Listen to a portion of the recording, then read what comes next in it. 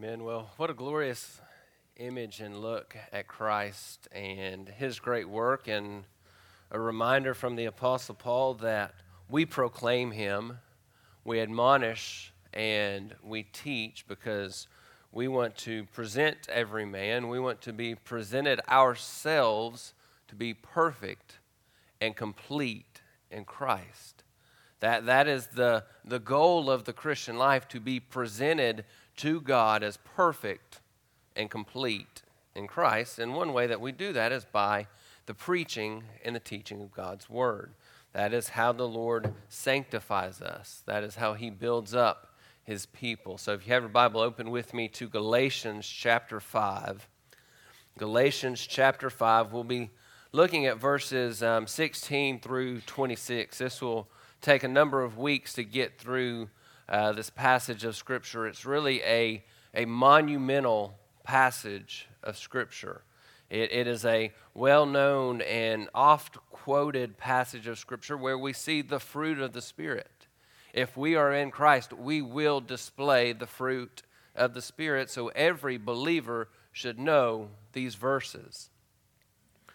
This set of verses tells us ultimately what the Spirit-filled life should look like.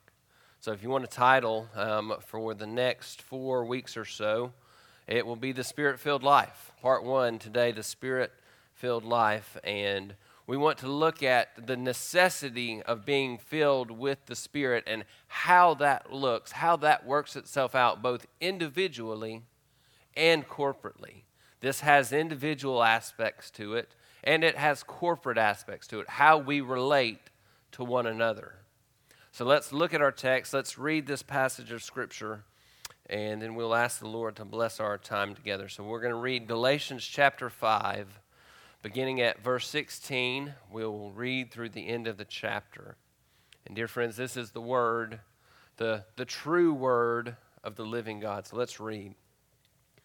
Paul writes, "But I say, walk by the Spirit, and you will not carry out the desire of the flesh.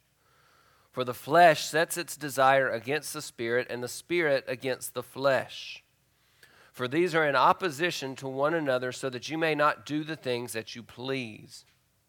But if you are led by the Spirit, you are not under the law. Now the deeds of the flesh are evident, which are immorality, impurity, sensuality, idolatry, sorcery, enmities, strife, jealousy, outburst of anger, disputes, dissensions, factions, envying, drunkenness, carousing, and things like these, of which I forewarn you, just as I have forewarned you, that those who practice such things will not inherit the kingdom of God. But the fruit of the Spirit is love, joy, peace, patience, kindness, goodness, faithfulness, gentleness, self-control. And against such things there is no law. Now those who belong to Christ have crucified the flesh with its passions and desires. If we live by the Spirit, let us also walk by the Spirit. Let us not become boastful, challenging one another, and envying one another." May the Lord add blessing to the reading of His Word. And now let's go before Him in prayer. Father, we come to you now, and I hope that you, by your Spirit, will impress upon us the great depth of truth before us in your word today. Lord, there's so much to see. There's so much to take hold of. There's so much examination of ourselves to take place. There's so much repentance that is needed. There's so much freedom from the power and the bondage of past sin that we need. Lord, would you take your truth and write it upon our hearts? Lord, would you, by your Spirit, incline our ears to hear and our hearts to receive and respond to the truth that it is as it is plain and evident before us today. Lord, this passage is so clear. The contrast between the deeds of the flesh and the fruit of the Spirit could not be more plain. So, Lord, would you show us that contrast? Would you help us to obey the command to walk by the Spirit?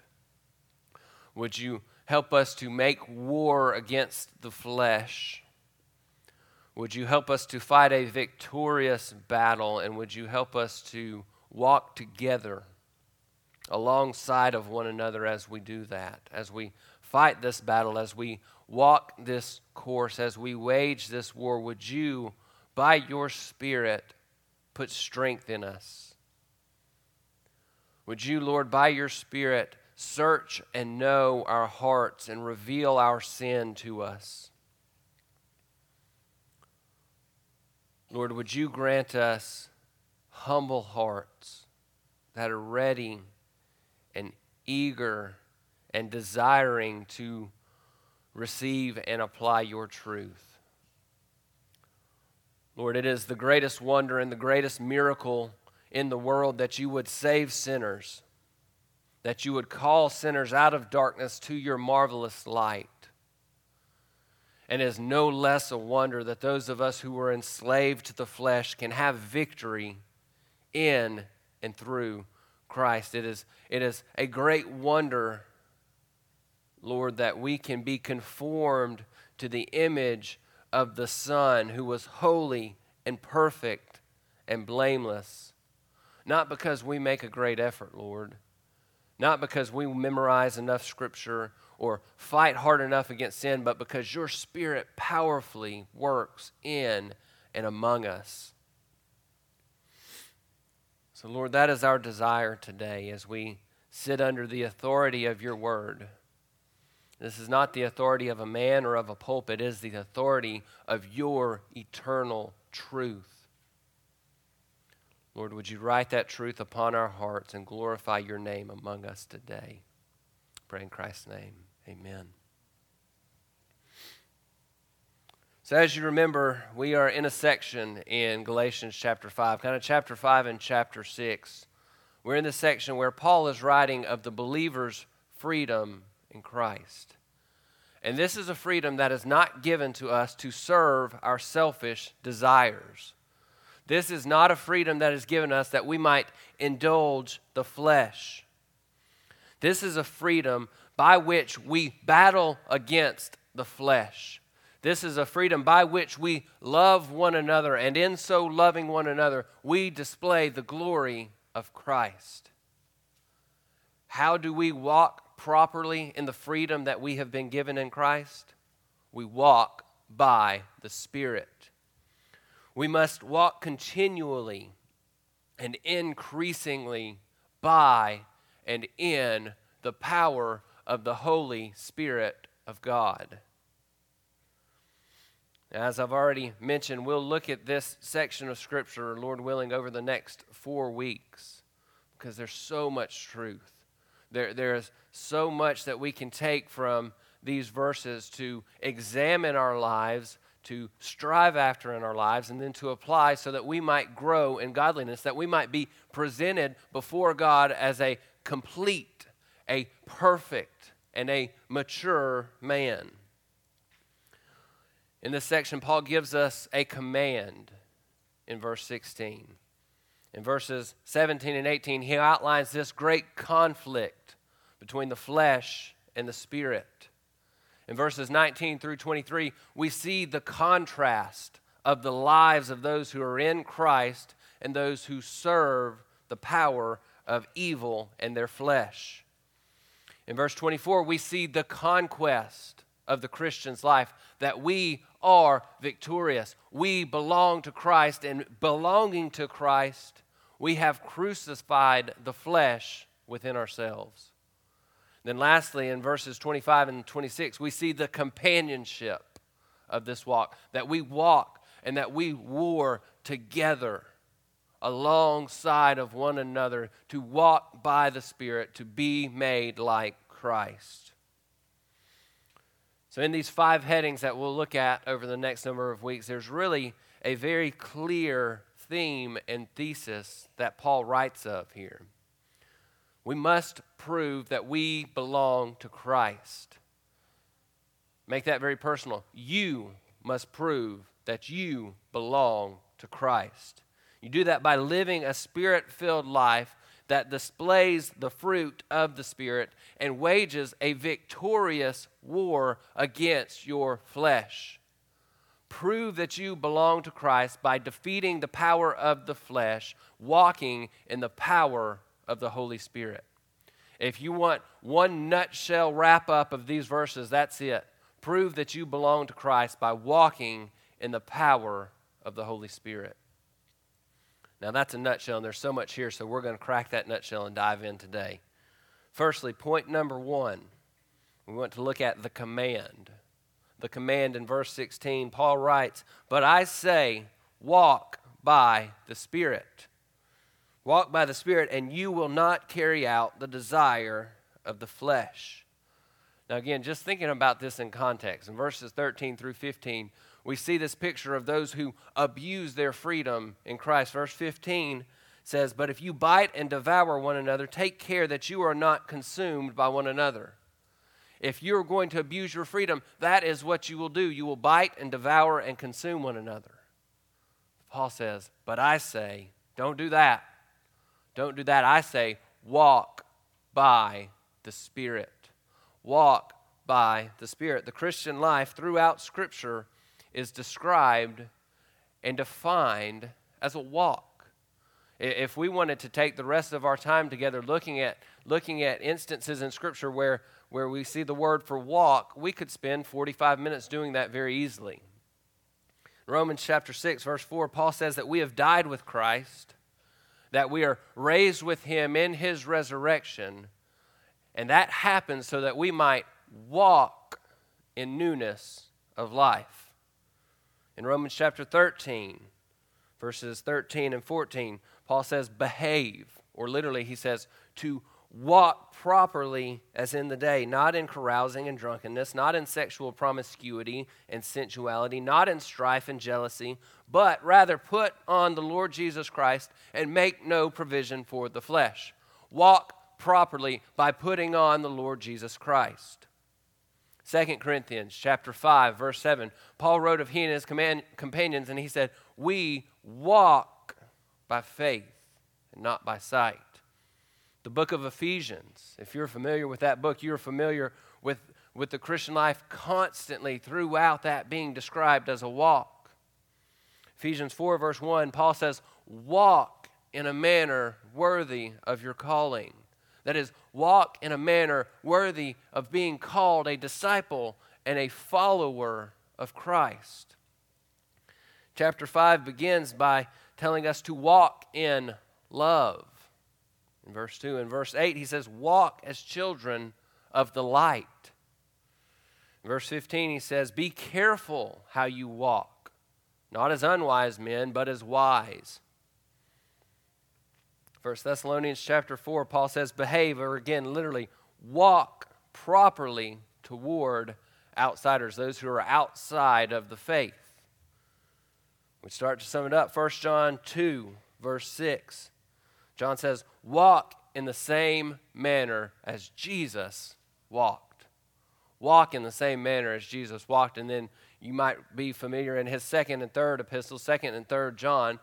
John writes there that he has no greater joy than seeing his fellow saints, his children in the faith, walking in the truth. So walk in the same manner as Christ walked, and walk in the truth. These few verses, again, we could exhaust Scripture over the next hour and look at all the instances of the Christian walk being described in Scripture, but we get a good picture with these references. We're to walk in newness of life. We're to walk properly. We are to walk by faith. We're to walk in a manner worthy of our calling. We're to walk in love. We're to walk as children of light. We're to be careful how we walk and to walk in wisdom. We're to walk properly towards those who are outside the faith. We're to walk just as Christ walked. And lastly, we must walk in the truth. The Christian life is a walk. The Lord thinks much about the walk of His saints. The Lord speaks much about the walk of His saints. The Lord has revealed much in His Word about the walk of the Christian. He gives broad instruction as to the progress that we must make as we walk in Christ by the Spirit. So now specifically, let's zone back in on our text here in Galatians 5 verse 16. Paul says, "But I say, walk by the Spirit." Walk by the Spirit.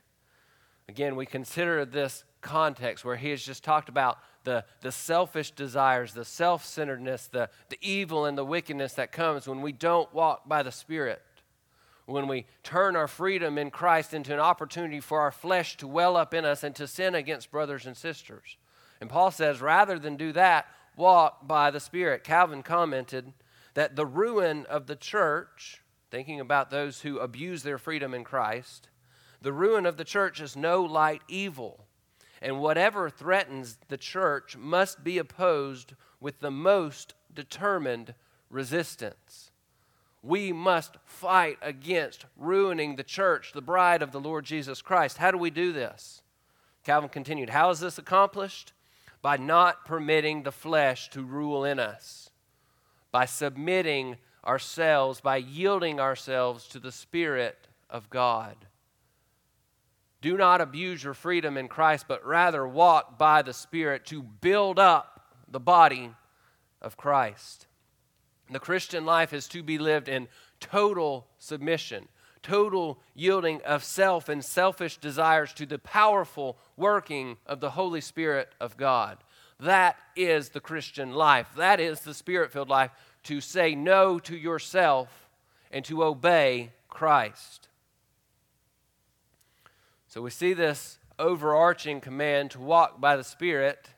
And if you're like me, and I hope you are in this one instance at least, let's ask the question. You might be asking yourself the question, how do we do this?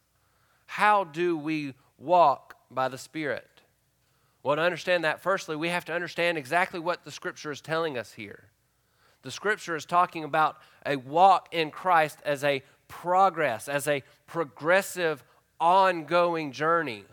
As we often say, we have not arrived. In this life, that will not happen. You are on a journey. Peter says that we are sojourners. We are aliens on a journey to eternity. Are you a sojourner on a journey to eternity in heaven with the Lord? Or are you a sojourner on your way to eternity in hell? So if this walk is a progressive walk whereby the Spirit's influence in our hearts and our minds must be increasing, we have to dig deeper.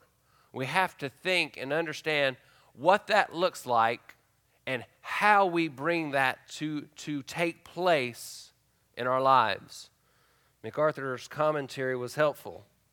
He said, the life walked by the Spirit is the Christ-like life.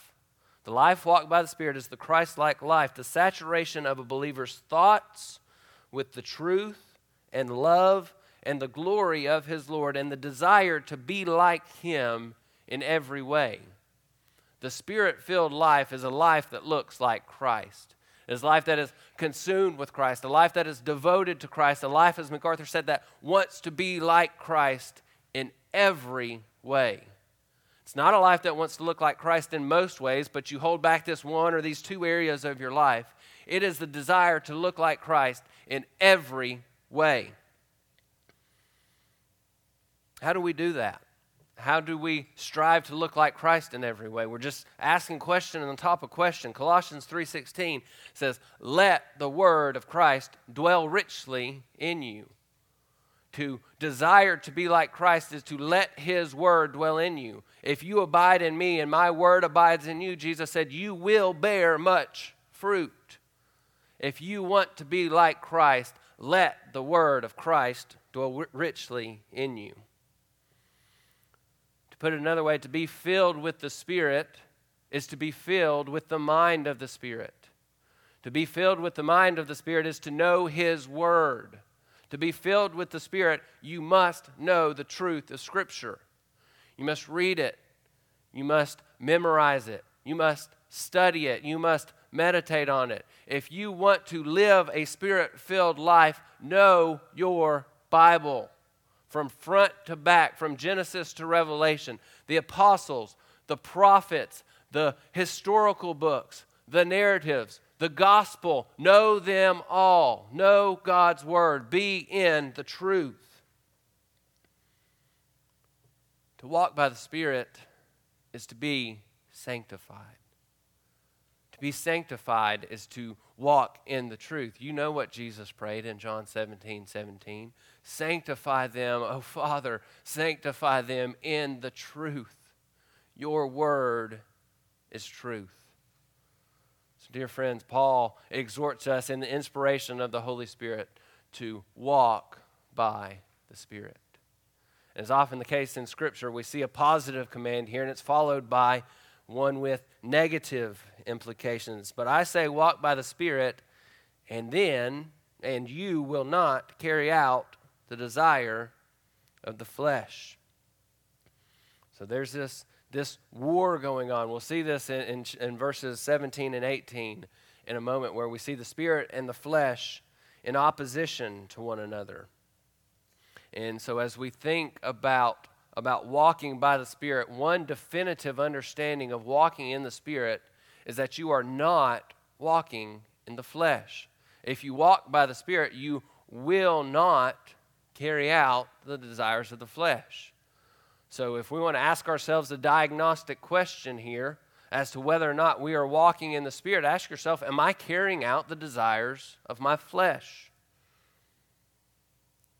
To be led by the Spirit, we must be in the habit of refusing the sinful desires of our flesh. Paul set this contrast beautifully in the book of Titus. Titus 2, verse 14, he said, to deny ungodliness, deny worldly desires, and live sensibly, righteously, and godly in the present age. That is the difference between those who walk in the Spirit and those who walk in the flesh. Those who walk in the Spirit live sensibly, righteously, and godly in this present age. Those who walk in the flesh give themselves to worldly desires and sinful fleshly temptations. The Apostle John puts it very bluntly for us in 1 John chapter 3, verse 9. He said, no one who is born of God practices sin, because God's seed abides in him, and he cannot sin because he is born of God. The one who knows God does not practice sin. Period. End of discussion. To habitually sin, to walk in sin without repentance, without ever checking up, without a changed life at some point, shows according to Scripture, not according to me, shows according to Scripture that you do not know God. That's the importance, and we'll get to this in a minute, but that's the importance of walking by the Spirit, because in walking by the Spirit, you don't carry out the desires of the flesh. If you practice fleshly things, you prove only one thing, and that is that you do not know God. You are not born of God. So Paul says that the Spirit-filled life is one that heeds this command. Again, we're talking about the Spirit-filled life as our overarching heading to verses 16 through 26. To live the Spirit-filled life, we must heed the command to walk by the Spirit. And in that, we must not walk according to the desires of the flesh. We must make war against sin, and we must strive to live in submission to the power of the Holy Spirit. And this analogy of war leads us into the second point. In verses 17 and 18, we see that our Christian life is one of great struggle. It is a war. So let's consider then, secondly, the conflict. We've seen the command. Now let's look at the conflict. Verse 17. For the flesh sets its desire against the Spirit, and the Spirit against the flesh, for these are in opposition to one another, so that you may not do the things that you please. But if you are led by the Spirit, you are not under the law. So in verse 17, we see two valiant forces fighting against one another. The flesh sets itself against the Spirit. The Spirit sets itself against the flesh. These two are in opposition to one another. This is the great war that goes on in your life. This is the great temptation, the great war that goes on in your heart when you face temptation. It is the flesh setting itself against the Spirit of God within you if you are a believer. And there are a couple things that we have to know, that we have to understand about this conflict so we rightly wage war. Firstly, we must know that this is a winning battle. And if you friends are like me and you battle sin every single day, when you hear that statement, what a joyful, what a glorious reminder it should be that you, as one who are in Christ, are fighting a winning battle. 1 John 4 verse 4 says, "Greater is he who is in you than he who is in the world." Greater is the Spirit of God who is in you than the spirit of evil that is in the world. 1 John 4, the context there is talking about those who will not confess Christ as Lord. And John tells his reader that greater is the Spirit of God than the spirit of evil that rules this present world. The Lord has given some level of dominion to Satan and his minions and his evil forces and schemes in this life. But John says, take heart, dear saint, because greater is he who is in you than the one who rules in the world. So there's this assuring promise that the Spirit of God overwhelms and overcomes the spirit of the world, the spirit of evil. So we must fight this battle, friends, knowing that we will win. We are overcomers, not because of something we do, but because we serve a glorious Christ, and he puts his Spirit within us. But knowing that, we also must know that that does not mean that this is not a battle. Knowing that we will win does not absolve us from the duty to make war against sin. So that's the second important thing to understand. Yes, we will win, but you must fight. You must wage war because the flesh in you, Paul says, is in opposition to the Spirit who is within you. So you must fight.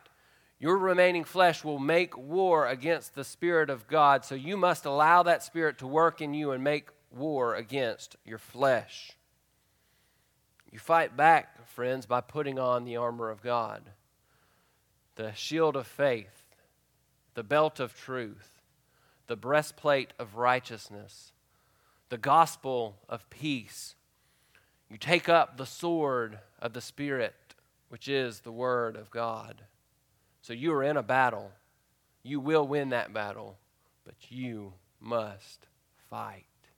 You must wage war. Now consider what Paul says here. He says the flesh sets its desire against the Spirit against the flesh, and these are in opposition to one another, so that you may not do the things that you please. The Spirit and the flesh are at war so that you may not do the things which you please. Now I want to give you the first clear interpretation of that. And we must get this first one before we can consider the second one. The Spirit is in you so that you do not do what your flesh desires. Period. End of statement. The Spirit is in you making war against your flesh, and praise God for that. If not for that Spirit, you and I would walk and run headlong into every sin imaginable. However, there's another implication here, another interpretation that we need to pull out of this statement that is really a glorious truth when we consider it. We see that we have this remaining flesh in us that wages war against that which we want to do as those who are in Christ. We want to obey Christ. We have our flesh still waging war. It is still not wanting us to do that which we desire. And you say, why is that good news? That's good news because it drives us to moment by moment dependence upon the Spirit of God. If you didn't have your flesh still in you, you would be perfected. You would go to glory already because there would be nothing else that the Lord would need to do to you to prepare you for glory. Your flesh within you wages war against your desire to do right, so you will fall on your knees begging the Spirit of God to fill you, to strengthen you, to help you, and to deliver you. So this war that you fight, though it will beat you down, you will fall to temptations, you will be broken. By God's grace, He will throw you on your face when you are in sin.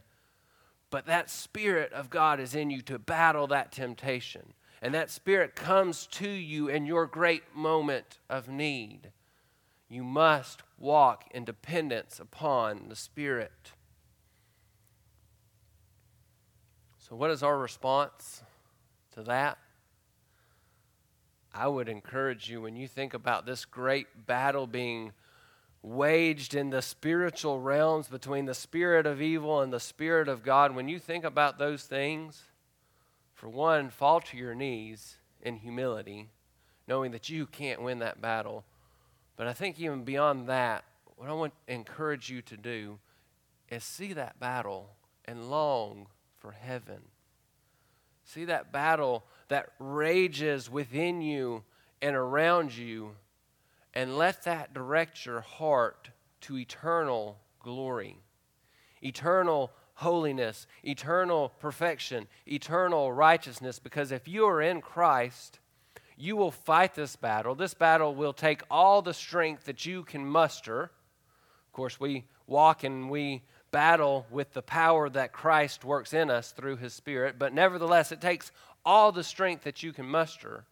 So as you fight that battle, friend, long for heaven. Long for that day when you throw off your sin and are made to be perfect, where you are presented to God complete, mature, and perfect in and through Christ.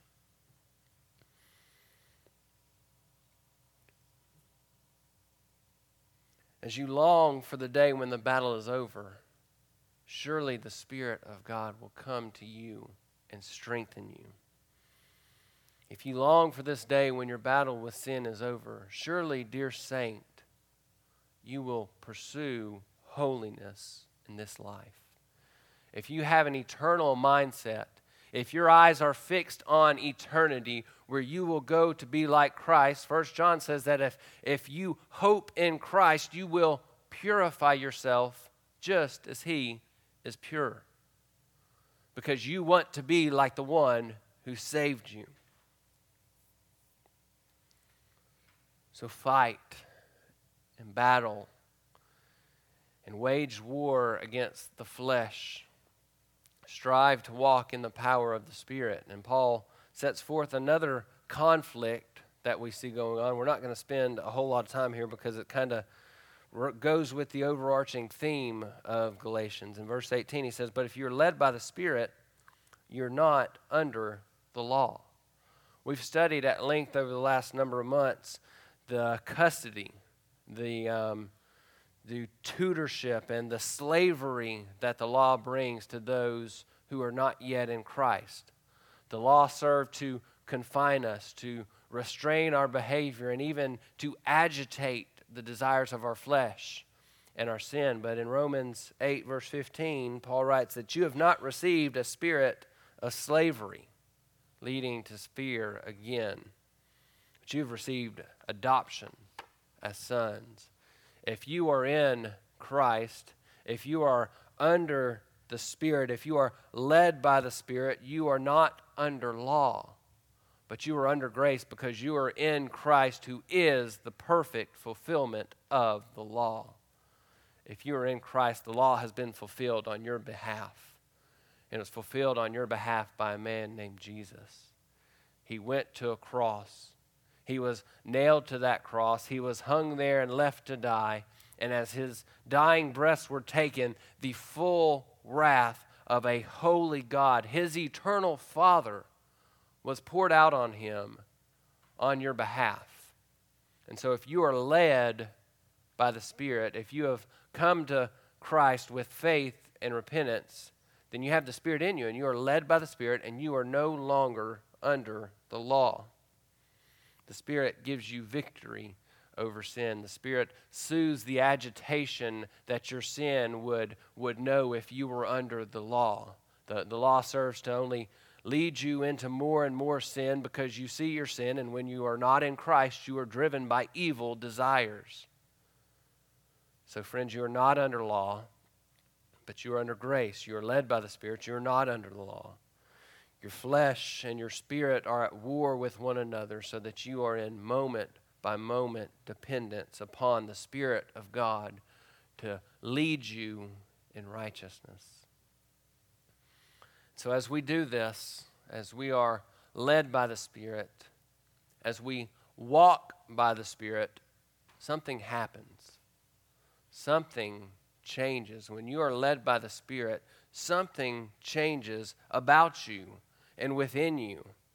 And the next point that Paul makes as we look at the third heading briefly today, the next point he makes is the great contrast. So we see the contrast between the fruit of the Spirit and the deeds of the flesh. Picking up at verse 19, going through verse 23, Paul says, "Now the deeds of the flesh are evident, which are immorality, impurity, sensuality, idolatry, sorcery, enmities, strife, jealousy, outbursts of anger, disputes, dissensions, factions, envying, drunkenness, carousing, and, if that list was not enough, and things like these, of which I forewarn you, just as I have forewarned you, that those who practice such things will not inherit the kingdom of God." That is one side of the coin, the deeds of the flesh. But verse 22, he continues, "The fruit of the Spirit is love, joy, peace, patience, kindness, goodness, faithfulness, gentleness, self-control. Against such things there is no law." So again, to look at the overarching view of this, the Spirit-filled life consists of the command. We've seen the conflict. Now briefly, we'll look at the contrast. And there are multiple ways to consider this contrast, one of which we'll do today, and the other of which we'll look at over the next couple of weeks. Today, just consider kind of a high-level overview, just kind of set the stage, and then next 2 Sundays we'll look in more depth, Lord willing, at the deeds of the flesh and the fruit of the Spirit. So just from this high level, the first thing that we must see in verse 19, Paul says the deeds of the flesh are evident. They're clear. They're manifest. They are apparent. And they're openly recognized. That is what marks the one who does not walk by the Spirit. They walk in deeds of the flesh that are evident, that are clearly known. One who walks in the flesh can be easily spotted and identified if we take God's word at face value. Now, I think that's one challenge that we have as believers, that when we see things like what Paul writes here, it is crystal clear. But we don't want to take these things at face value because it will convict you. It will convict me to take these things exactly as they're written on the pages of Scripture. But Paul says these things are evident in those who do not walk by the Spirit. So the question we must ask, the thing that we must seek to understand in our own lives, I can't do this for you and you can't do this for me. It's the Spirit of God working in you and the Spirit of God working in me. Ask the question, are these things evident in your life? Are these things evident in my life? Are they clearly and often apparent and manifest in the way that we live from day to day? Now, these things are important because of what Paul says in verse 21. These things I have forewarned you, that those who practice such things will not inherit the kingdom of God. That's why we kind of get a little bit nervous when we talk about really taking these things at face value. Because Paul says that if these are evident, if you practice these things, you will not inherit the kingdom of God. If the practice of your life is to be immoral, impure, sensual, idolatrous, sorceress, in enmity or strife or jealousy, or having outbursts of anger, or being in constant disputes and dissensions and factions, and being filled with envy, being drunk, being a carouser, or things like those, if that is evident in your life on the authority of Scripture, you are not in Christ, and I beg you and I plead with you to repent of your sin and come to faith in Christ. Because if those things are evident, Scripture says you are not a partaker of Christ. Come to Him in repentance. We cannot avoid the implication here that if you're marked by sins, by these sins, by walking in the deeds of the flesh, that you're not in Christ. We cannot avoid that. As much as it would be easier, next week when we go out into the community, as much as it would be easier to kind of gloss over someone's life and say, well, you're saying the right thing, so yeah, you might be in Christ. Well, no, if you're talking to someone who's immoral or impure or idolatrous or full of disputes and anger, you must tell them the truth. You must tell them what Scripture says, and if these deeds are evident, they're not in Christ. Tell them the truth. Do it for their eternal good, that they might see their sin and come to Christ. So now we must be very pointed, okay? This is very important. I think we can all agree on that now. This is very important. So we must ask ourselves, at what point do sins become evident in our lives? At what point are we practicing sin in our lives? At what point, Paul says that those who practice such things, they will not inherit the kingdom of God. At what point are you practicing a sin rather than falling into temptation? Now, it's the most important question we can ask here, I think, just in this little point of our sermon. How much constitutes a practice? Unfortunately, or I think actually fortunately, Scripture doesn't say. Scripture does not tell us how many times you might sin. You might commit a specific sin and be a practicer of that sin. So does that mean that if you lose your temper and you have an outburst of anger 4 times a week, you're practicing the sin of anger? But if you only do it 3 times, that's just you're falling into temptation. No, Scripture doesn't tell us that, because Scripture emphasizes holiness of life. Scripture is not a set of rules that you follow, but rather it gives you the direction that your life must go. Again, back to the start, it is a walk. It is a progressive sanctification where you are increasingly defeating sin day after day, week after week, and year after year. The ramifications of getting this wrong are eternal. If you walk around thinking that I only occasionally commit sin, I don't practice these sins, if that is where you land, but you're actually practicing sin, the ramifications are eternal. You will die and go to hell if you don't come to Christ. So what is the Christian's response? Okay, we should be trembling at this point. We should be shaking in our boots. You should be uncomfortable. I should be uncomfortable. Because how much constitutes a practice? How often do you sin that now you must step back and say, oh my goodness, am I practicing these things? Am I truly going to inherit the kingdom of God? How do we respond then? Psalm 139, verse 23 and 24. King David, a man well known for his horrific sin, King David prayed in Psalm 139 at the end of that glorious psalm. He said, search me, O God. Search me, O God, and know my heart, and see if there be any hurtful or any grievous or any sinful ways in me. And if so, Lord, lead me in the way of eternal life. Search me, O God. When's the last time you prayed that? When is the last time that you prayed that? Not because you're too lazy mentally to think about sins to repent of. When is the last time that you were so desperate for the Lord to search and carve out the deepest caverns of your heart that you said, "Search me, O God, O great, holy, mighty one who knows all things, search me, and if there be any sinful way in me, lead me in the way of repentance. Lead me to brokenness. Draw me out of my sin. Lead me to the path of eternal life." When is the last time that you prayed that? When is the last time that you meaningfully prayed that? We don't ask the question how much you can sin before it becomes your practice. You must ask yourself, how holy can I be? How much more can I look like Christ? Where is the sin in my life that I can repent of and seek by the power of God to defeat and overcome?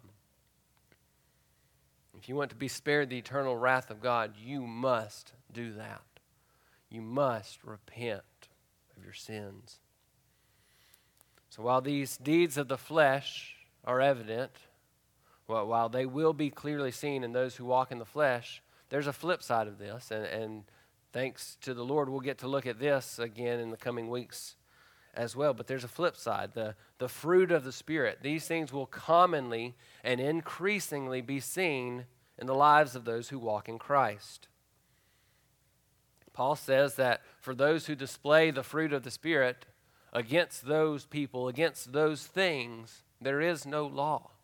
You are walking in Christ. You are fulfilling your duties. You are displaying these fruits that are laid out. Now, if you were here a few weeks ago, you know that these are not actually multiple fruits. They are individual characteristics that will be the outworking of our lives.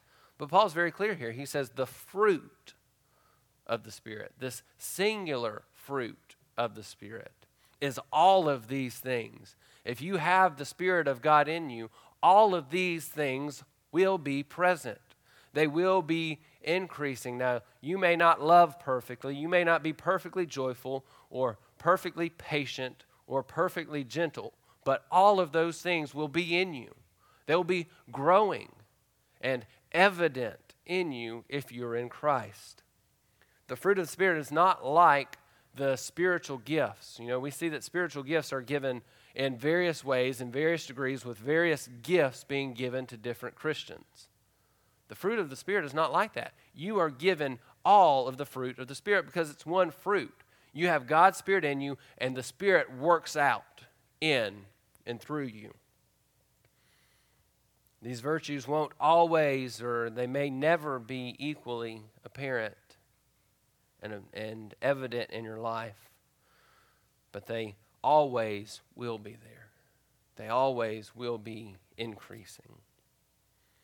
So we've only taken a glance at this third point, but this is where we're going to drop anchor for today, and we'll come back and dive into these things because there's so much to see when we consider the deeds of the flesh and the fruit of the Spirit. So we'll come back to these things in the week to come, as long as that is the Lord's will. So we've begun to consider the Spirit-filled life, that we walk in submission to the Spirit. We know that there is a great conflict raging on, the flesh against the Spirit. We know that there is a great contrast between the lives of those who walk in the flesh and those who are filled with the Spirit. And we know that Scripture gives us a command, the command to walk by the Spirit. We must biblically examine our lives to see whether the deeds of the flesh are evident or if we are walking in and displaying the fruit of the Spirit. You know, the closing part of our book that we're doing on Wednesday nights, that 10th chapter ended with the statement that you cannot get Christian fruit without the Christian root. Now, that's real difficult for me to say, but it's so true. In light of this, you cannot get Christian fruit. Your life will not display the fruit of the Spirit if you are not rooted and grounded and alive in Christ. And again, there are eternal ramifications to that. If you don't know Christ, run to Christ in faith. Forsake your sin by the power of the Spirit. Repent, turn away from those things, and believe that Jesus came, that he died on the cross, that he rose from the grave, that he has ascended to heaven, and now he sits at the right hand of the Most High, interceding on behalf of the saints. Believe that about Jesus and ask him to forgive your sins. If we confess our sins, he is faithful and he is just to forgive our sins and to cleanse us of all unrighteousness. So may we walk by the Spirit. May we not give ourselves to the desires of the flesh. May we walk in such a way that shows this great contrast, that we are displaying the fruit of the Spirit because we are walking in the grace of God by faith in Christ, by the power of the Holy Spirit, and with great personal effort. We labor, but it's the grace of God at work in us.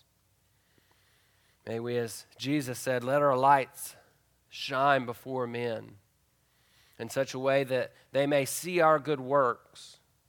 And they don't see our good works and say, oh, what a great guy John is. What a great guy Ben is. What a great guy Clark is. Jesus said, may they see your good works and glorify your Father in heaven. May that be our heart's desire, to walk showing the fruit of the Spirit, not to our credit, not to our praise, not for our glory, but so that they, the world, may see your good works and glorify your Father in heaven. Let's close in prayer. Father, we